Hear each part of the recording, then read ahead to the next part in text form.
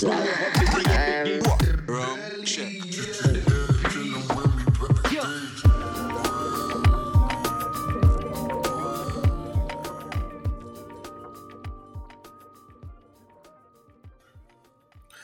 evening, afternoon, or morning.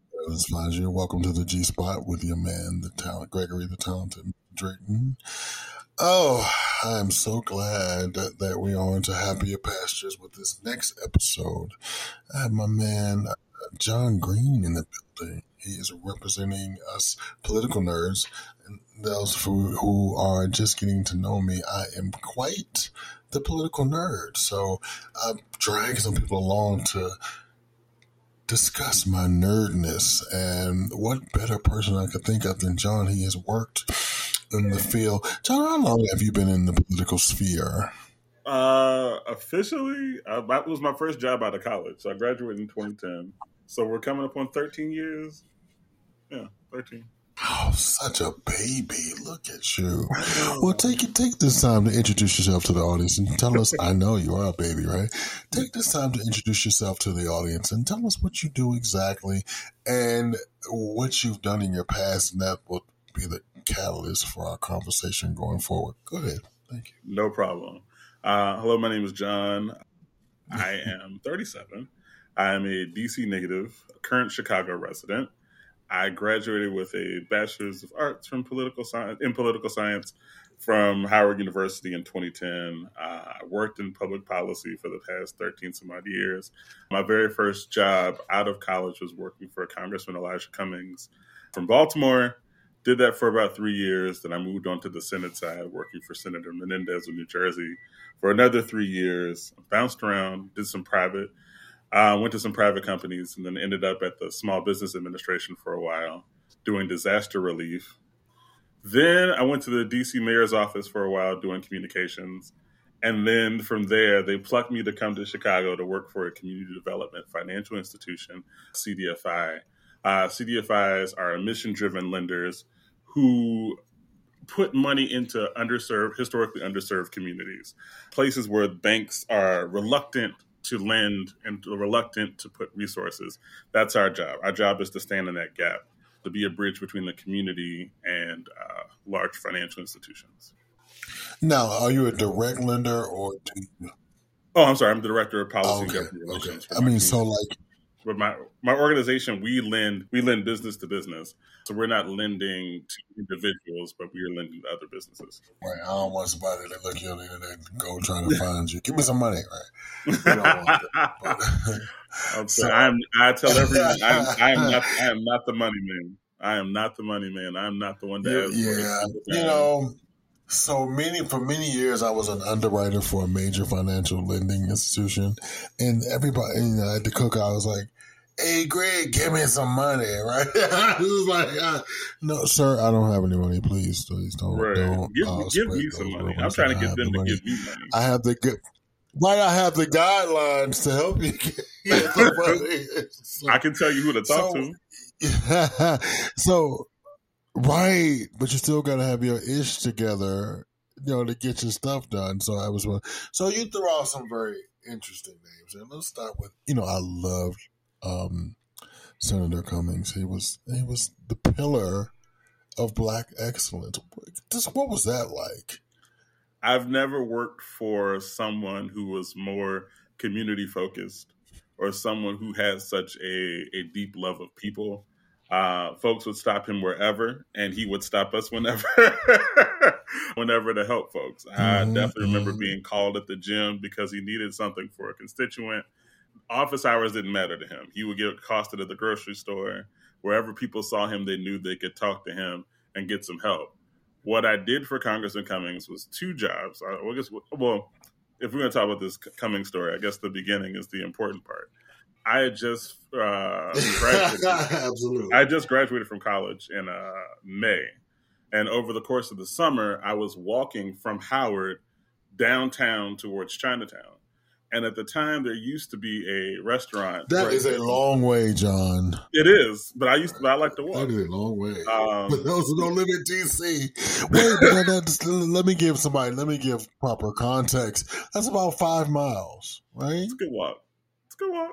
At least 4. Because I lived in Chinatown, so I would not dare walk what DC Washingtonians would call uptown. I would never walk from like that. That's like a subway ride, maybe a bus transfer. But just to give you some context, it's a long way. He's a walker. There you go. It's like 3 stops. Yeah. That's a hike. Well, people don't realize that DC is 10 miles wide and 11 miles long, so 3 miles is half the city. So go ahead.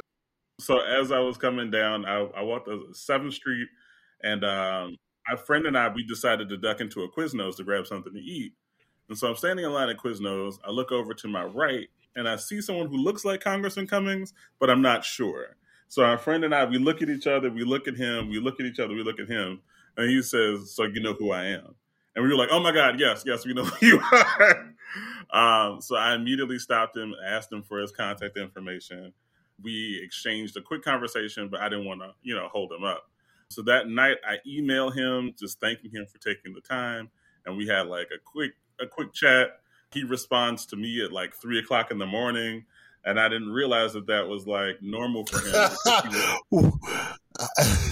I didn't realize that was normal for him because he would sleep in 2 shifts. He would sleep in 2 shifts. He would get up in the middle of the night, work for a little bit, and then go back to sleep, and then come to the office. And I was just like, that's so strange. Okay. But if it works for you, it works for you. So after that chance meeting, he obviously, if nobody's familiar with his work, he's gotten a lot of work done. Like, so that part obviously it works. Oh yeah, but so from that chance meeting, we exchanged a few emails, and he was just like, "So, are you looking for work?" Like, he basically asked me if I was looking for a job, and I was like, "Yes, oh my God, yes, I'm looking for a job." So we went through several rounds of interviews and a lot of back and forth, and he eventually brought me on in October. From that chance meeting, I want to say June or July, and that began like a 3-year career working for him, starting out in the DC office, but like maybe a week or 2 into my job there, he pulled me out into the hallway and was like, "Hey, I need some help in Baltimore. I need you to come out to Baltimore." So I ended up splitting time between DC and Baltimore the entire time that I was there. And for those who aren't familiar, the DC office of pretty much any legislator's office handles all of the public policy work, all the legislative work, while the district office, which is back where they're from, or where they were elected from, handles the community side of it. The casework, all the constituent services are pretty much handled out of the district office. So I had a chance to do both constituent services work and legislative work at this one job, going back and forth. My work with Congressman Cummings primarily focused on financial services, particularly housing and foreclosure prevention, because at the time we were all going through a housing crisis, but Baltimore was particularly decimated. So every day my job was to listen to folks talk about how the banks had mistreated them, how they were working to keep their house from going under, how they were trying to do everything they could to stay on top of their mortgage. And that really gave me a good understanding of what my job was here. And it gave me a heart for service and really shone a light on how important financial services are. I think people take it for granted and just think, oh, the banks do this, the banks do that, not really thinking about how financial services and how financial products work and how they can really benefit folks if they're targeted correctly. So that really gave me the trajectory for the rest of my career, working in community development, particularly on housing issues. So, interesting enough, we do share that I spent a decade with a major bank. I'm not going to give them a shout out because most people think they're the devil. So when and then I went into government service at HUD. So, I kind of had that on that trajectory. And, the two, people don't realize the two go hand in hand. Right. And it's because you have to understand financial products. From time to time now, I work at a nonprofit that teaches financial literacy to LGBTQIA. People always forget the IA, but I teach financial literacy to people in the LGBTQIA, and it's super. It's like, oh, it's a checking account. No, you need to find out how much money you're going to be putting in it, what kind of interest. All those things. So after you end this 3-year career with the storied Elijah Cummings, I've had the chance to meet him on a couple of occasions. What a wonderful dude. He was really a wonderful man. So he will be greatly and sorely generous missed. to a fault. Yeah, absolutely. Generous to a fault. Mm-hmm. I've never had a more caring. So when you went to the Senate side, Jay? Yep. Absolutely. Do you still keep in touch with his family? Occasionally, I'll hear from some folks. I'll reach out every so often. Some of the staff and I are still in contact, but it's definitely weird. Whenever I go back, I don't know if you're familiar, but he was chair of the Oversight and Government Reform Committee, and after he passed, They ended up renaming the committee hearing room after him. So every time I have to go to Rayburn and I pass by the building and I pass by the committee room, I kind of have like a silent moment of reflection, and it just kind of all just washes over me. And I'm just humbled by the experience that I was able to have coming fresh out of college. Like for this to be my first job, to land something that was so impactful to what I'll be doing for the rest of my life. Right. It's amazing, and I cannot be more thankful for the opportunity. Amen. So to quote Joe Biden, that it's a big fucking deal. It's a big fucking deal. So, and just even with I spent, I don't know, a decade and a half in D.C., and you kind of take for granted the history that surrounds you, and that you're living and working in the seat of power. You know what I mean? Like, and then you are lucky enough to participate in that. You are lucky enough to have your name on documents that will last generations, or I was lucky enough to make policy and to implement policy that will last, hopefully in a good way, until somebody comes up with something better for generations. And it's not lost to me now that I look back, of course. I'm trying to figure out now what I want to be when I grow up, but I'm thinking about going back to public service. I always get that call, nudge from my former boss. I'm like, oh, I don't know. So how was it on the Senate side? Now, the person that you work for on the Senate side is now entangled in some things, so we're not going to get too deep into that.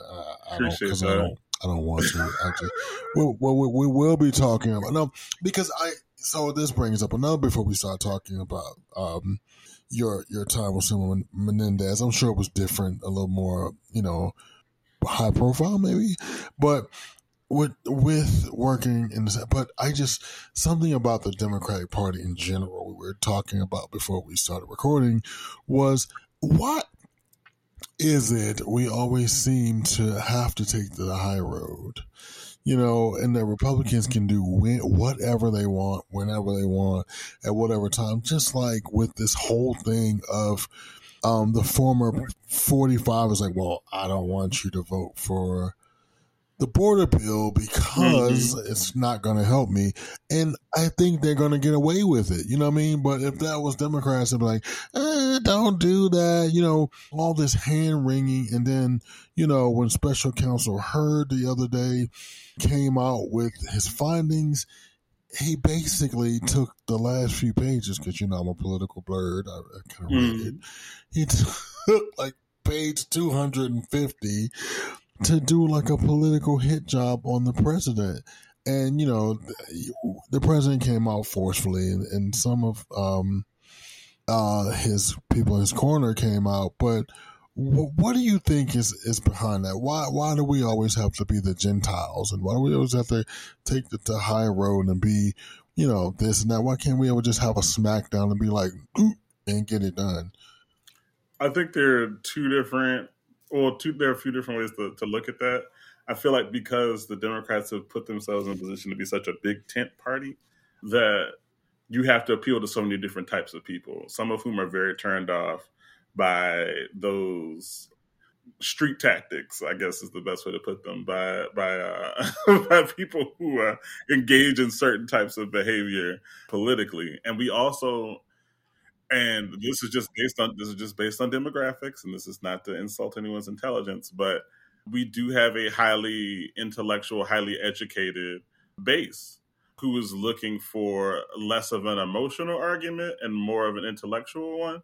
But I think what we have to realize is that the intellectual argument is not winning, and we have to come up with some really compelling emotional arguments in order to stem the tide. I think we've been afraid to move into that territory. And you see some folks, I can't remember what's her name, Representative Jasmine, and I can't remember her last name, who are not afraid to get in there and throw punches. There are we have a younger generation of Democrats who are not schooled in the same way. The older generation, the old guard, in terms of the way things are done, and like the idea of decorum and tradition, those veneers are coming down, and people are caring a lot less about that and are more interested in just saying what needs to be said. So I think there's hope for us in the future. Now I saw it. Yeah, is her last name Crockett? Jasmine Crockett. Yeah, absolutely. Jasmine Crockett. Yeah, she is a firecracker. You know, she is not afraid. But I always say that Black women will save the republic. They always do a very good job at saving the republic. You know what I mean? It's always they always seem to even in slavery they did what they had to do, and now with voting rights and in the 60s, and even now, you know, they get up and they get out and they make us vote. So speaking of us Black men, what is the deal with we are? And I know this is just right, and you laugh at me because you know what I'm going to ask. Like, the media is making it sound like, and I said that because I don't know any. They are telling stories and stuff like that to make it sound like Black men are systematically going to turn their backs on the Democratic Party because it's seemingly not have done enough for us. Mm-hmm. Where do you stand on that? And what do you think the problem is inherently with us? That's all I can think of to say. It's just, what do you think the matter is with us? I don't know if the problem is necessarily the matter with us. I feel like the Democratic Party hasn't done a good job of really engaging Black and brown voters in a meaningful way. And the folks just aren't excited about the candidates. And that is a very real fear. Black women consistently show up and go vote. Black men do not. They go when they're motivated. Mm-hmm. Black women will go whether they're motivated or not to the polls. So that's really the thing. Like, what can we do to galvanize the Black and brown and the youth vote to make sure people know that their issues are being heard and that they feel integrated into the process? Mm-hmm. The party needs to get younger. The party needs to get more honest. I think that Joe Biden is doing all he can as a 80-something. As an elder statesman of the party. But I feel like my God, he's 81. But I don't think there's anything wrong with his age necessarily, but I feel like visually he doesn't represent what it is that people within the Democratic Party, that younger Black voters want to see. I think with Obama, if we're just going to use that as a comparison, like, his policies may have looked the exact same as George Bush, but visually, he represented what the hope for the party was. Young, Black, dynamic, engaging. Joe Biden is not that. Mm-hmm. Joe Biden is not that at all. And he looks like it. And some folks are just going to go on the visual, just like every other white, disaffected man that they've ever dealt with. So I feel like part of it in getting more Black and brown folks engaged is having more Black and brown candidates on the ballot and having people see them and have them in places of prominence. And as much as I love Kamala, I think the issue for her is just what she did prior to coming here. And I don't know if she's been positioned well as someone for folks to be excited about. So it's weird. It is, but in this case, we have what we have, and it's the lesser of two evils. I often feel as though this is why Secretary Clinton was not elected. I think absolutely low energy, right? And it's just, and I don't want that to happen again. I mean, that's the fear. Voter enthusiasm is the main issue. We all have to do our part to get folks enthusiastic about this, and even if it's folks going out to vote vote not for Trump, that's fine as long as Biden. As long as and I feel like that's right. I feel like honestly, we have to be. The main draw. Unfortunately, that's the main draw. Like voting the anti-Trump. Right, and I also feel like that. That is the thing. That is that we have to go with the anti-Trump, because speaking of anti-Trump, he's the Antichrist. As a former conservative, I'm a little older than you, Jay. So when I started, I hate to admit this in public because I have come full circle, but I grew up in suburbia. Yeah. I grew up, my parents worked to death. They paid high taxes. And, I grew up in a culture where pull yourself up by your bootstraps. You can do it, and so, my first foray was, the Republican Party was a bigger tent then. And once upon a time, the Republican Party seemed reasonable, but that is not the case. So but and then that this is true, but the other thing is, like, how do you reason with the unreasonable? Like, I feel like that's the thing, that we are placing old ways onto new things. Like, politics aren't the politics of even last cycle, even 2 cycles ago. It's all, people don't care that 45 paid off whores and porn stars. They don't care if he didn't pay taxes. They just don't care. It's baked in the cake. It's already said. It's already done. I don't know what he's saying, because nothing is true. And I host another live broadcast on Saturdays. So what I done was I stopped watching the news.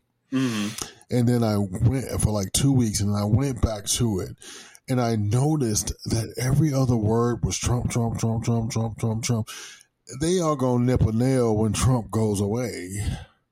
And because I think they want to sell papers and views and clicks, and I think that's a part of it. I think Trump being the boogeyman keeps them in this hyperbolic situation. What are your thoughts? No, I'd agree. And like media coverage of Trump, it's all over the place. And I feel like that really has to be a big internal struggle for media outlets. It's like, do we ignore it and hope it goes away and like downplay it? Or do we feed into it and talk about him all day long? Because that's also adding fuel to the fire. And when we do talk about him, how honest of a broker are we being about what it is that he's doing? Are we going to really talk about how unprecedented and how ridiculous and how, I don't want to say insane, but unhinged many of these policies would be. And just the idea of him just taking over the entire government from the inside and creating an autocracy like that should scare everyone. I want to be a dictator. I should get that on a t-shirt. Now, and so my thing is, like, dude, like, I saw a commercial during if you're listening to this, the Super Bowl was last night. So this will be a month away, so you won't hear this until whenever. But there was a commercial for Kennedy. I'm like, who gave him money? Right. I was like, it was like $7 million for 30 seconds. They only aired it once, but I'm like, where did he get a plethora of money to buy a Super Bowl ad. It was up there with like Beyonce and Temu. I was like, what the hell? Family money. I don't know.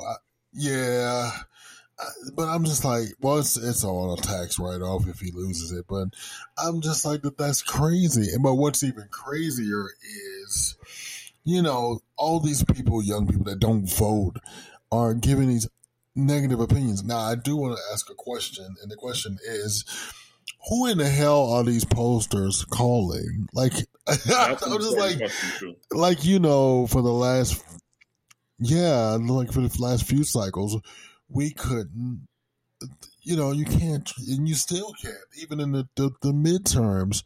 The Democrats kicked ass. Pardon my French, but there was no red wave.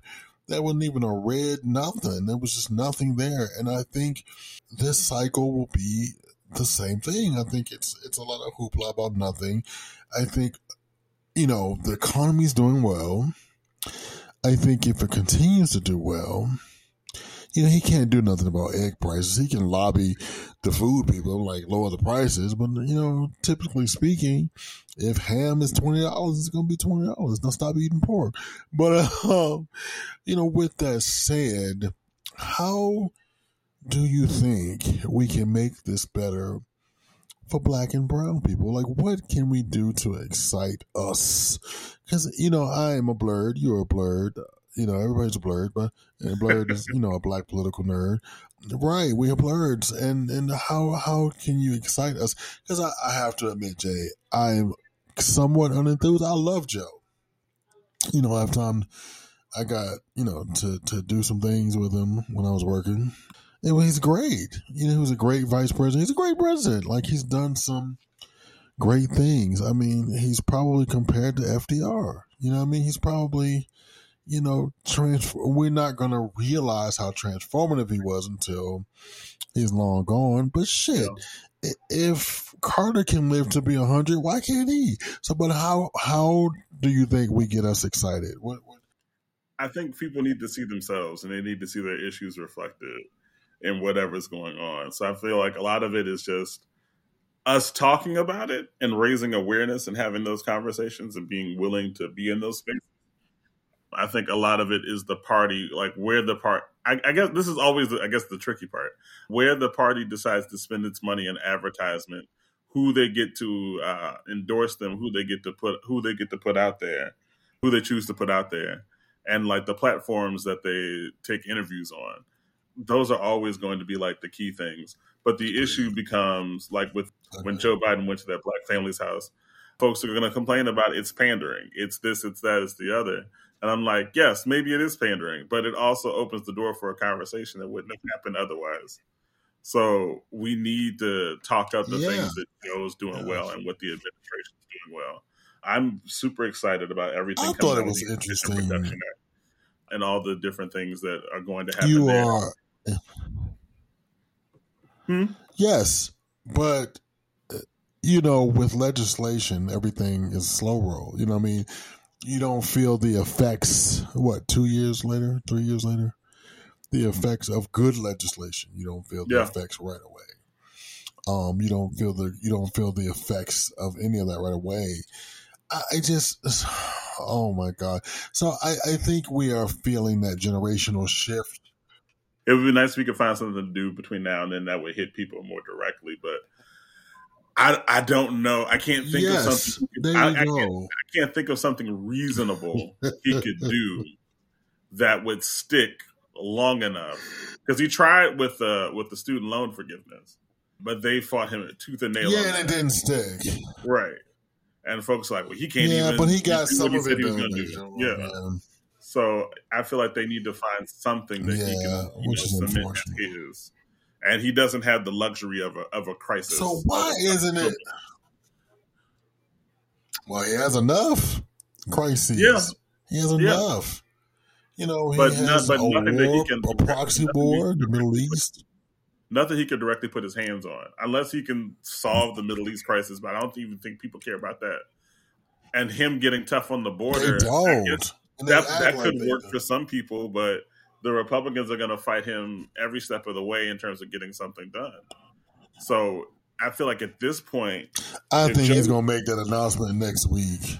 I was going to say, if Joe wants to make a splash and get something done, his only choice is through executive order. So they need to be sitting down and thinking about what executive orders we can pass that will get people engaged between now and then.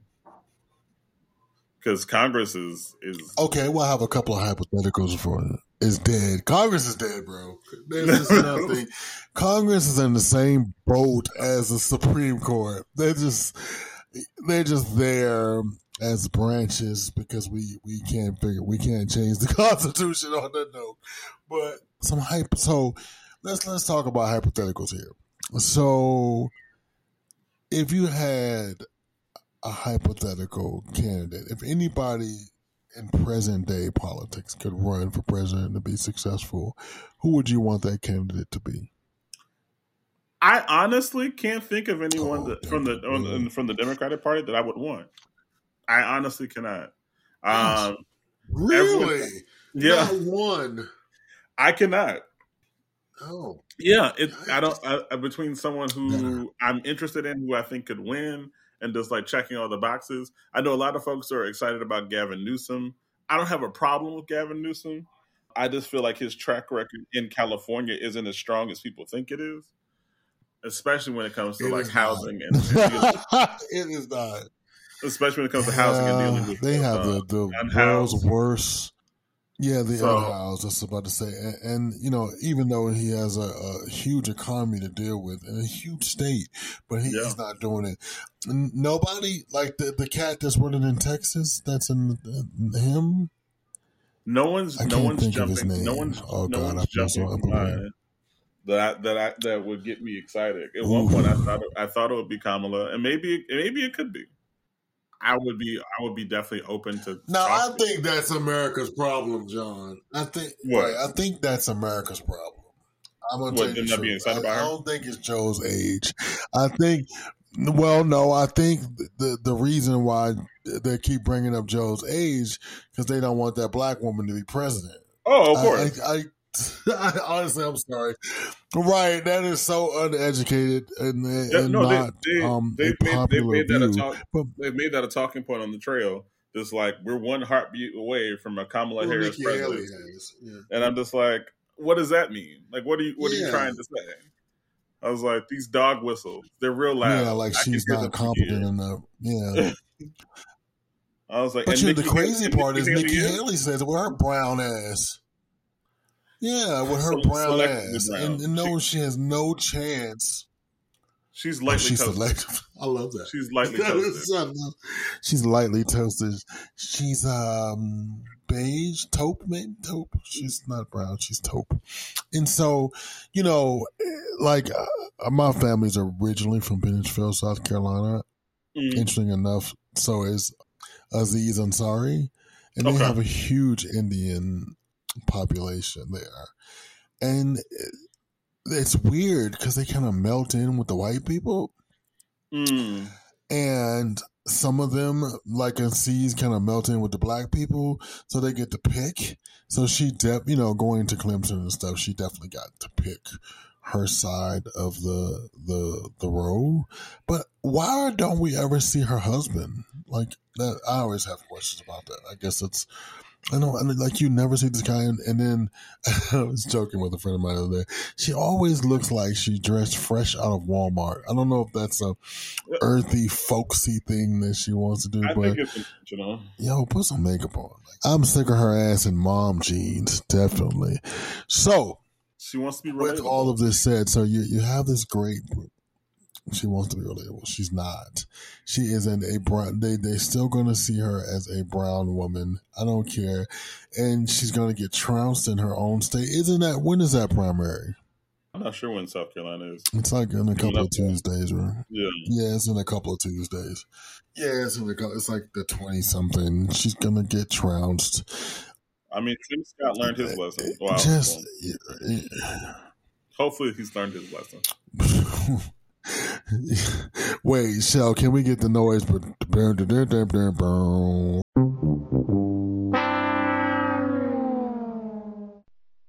Right? I just put that in there.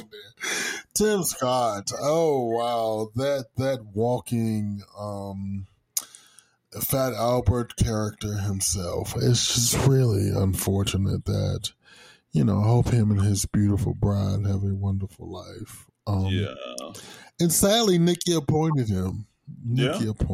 So and he said has to be no kicking to herself backing, right now. and when she needed his support, he said no. So he decided to back Trump. Did she call him the N-word when when was he like the N-word? Just in, no, I'm just kidding. I don't know. I'm sure so probably you're in this wonderful something. Yeah, like I read somewhere the other day, somebody called Nikki Haley the pajama mama. I was like, oh, wow, that's kind of low. Anyway, that's crazy, right? That's crazy. But that's the party that she wants to be in. She loves those people, and she does a thing. So you're in this wonderful job in Chicago. It's still community centric. It's still community centric. So what's next? Are you going to run for office? Say yes. No. I will never. Well, I'm going to say no. I don't have any desire to run for office. It's too much. People want too much, and you get too little back. I've seen really great people be run into the ground by working in politics. So I don't know if that's necessarily for me. And I don't have the desire for people to be in my business like that. But what's next? I was actually talking to a therapist about this earlier today. I'm still trying to figure out what's next. I know I want to stay involved in politics and community development, and wherever that leads me, it leads me. But I know that whatever comes next, it's going to have to be people focused. Like, I want to do it because I care about the thing that I am doing. And one of the things I care most about is seeing folks flourish and develop, and housing and financial services is very central to that. So it'll probably be within that realm. But I deeply believe in what I'm doing at my current job from an advocacy standpoint, and just like raising awareness about CDFIs and what they do and how they can serve the community, because a lot of these larger institutions are not interested or not capable of serving communities the way that some smaller institutions like CDFIs are. Like, we know the folks that we're lending to, and sometimes you don't realize how important that is. Yeah, but well, my point being, I'm not gonna let them my point being that a lot of, I feel like what we've lost in this generation are two things, particularly empathy and trust. So we've lost trust in institutions. We don't really have much empathy towards each other. So it's super important for the folks who are intending to be good actors to really be good actors and to to act in good faith and to really steer by their word, like to do the things that they say they're going to do, because folks are really fragile right now. So I believe, correct. Now, I believe that larger institutions do have the ability, but the want is not there because it's not profitable. I think we're all talking about these kumbaya moments socially, but privately, and we do everything that to make profit. And there's nothing wrong. I believe in capitalism wholeheartedly. If you can sell it, man. But I think there's a portion we should worry about our brother. And I told the story in the beginning of the show where, I was a conservative for a little while, but as I got older, I realized we are our brother's keeper, and we should I think if one of us does well, we all do well. Mm-hmm. I think that is just where we are as a collective. Jay, I thank you so much. I have been dying to sit down, and you notice how I skipped over Senator Menendez. Well, I thank you, and this has been a great burning my soul. It's been a great conversation. I will say my time working for Senator Menendez, absolutely, bro, was deeply memorable. That's where I really, learned a lot about financial services, and it's been a hallmark experience for me. I would not be working at a CDFI if it were not for my time at Senator Menendez's office. I learned so much from being there. Now, did you live in New Jersey or D.C. at the time? Oh, I've never lived in New Jersey, so I was living in D.C. What's funny is that another black staffer helped me get that job. So one thing I will want to shout out is that black staffers are very helpful towards each other, because we are our own community. Like, we need to be helpful towards each other in order for any of us to succeed. Brother, I'm gonna tell you, I think I only know about 4 of you. You're a small club, but happy people, just very happy and joyful. And I think as senators get younger, real quick, I was looking at Speaker of the House Emeritus Nancy Pelosi, and I was thinking, like, she's 90, and I think about people like Dianne Feinstein, who died in her seat. What I mean? Like, wow, like, holy moly, these people are old, and I understand. But America, if the talented Mr. Drayton is going to leave you with one thing, please, this is the last hurrah of that generation. Let's do the right thing, and then, we can have somebody young, pretty, and exciting, and, who's going to drive a red Ferrari and have a hot wife. So we need to be in the business of building succession plans instead of staying in office until we are no longer capable of working anymore. This is true. Now, in closing, Brother Jay, my dream candidate would be Hakeem Jeffries. You know what? I could get behind Hakeem Jeffries. He never struck me as someone.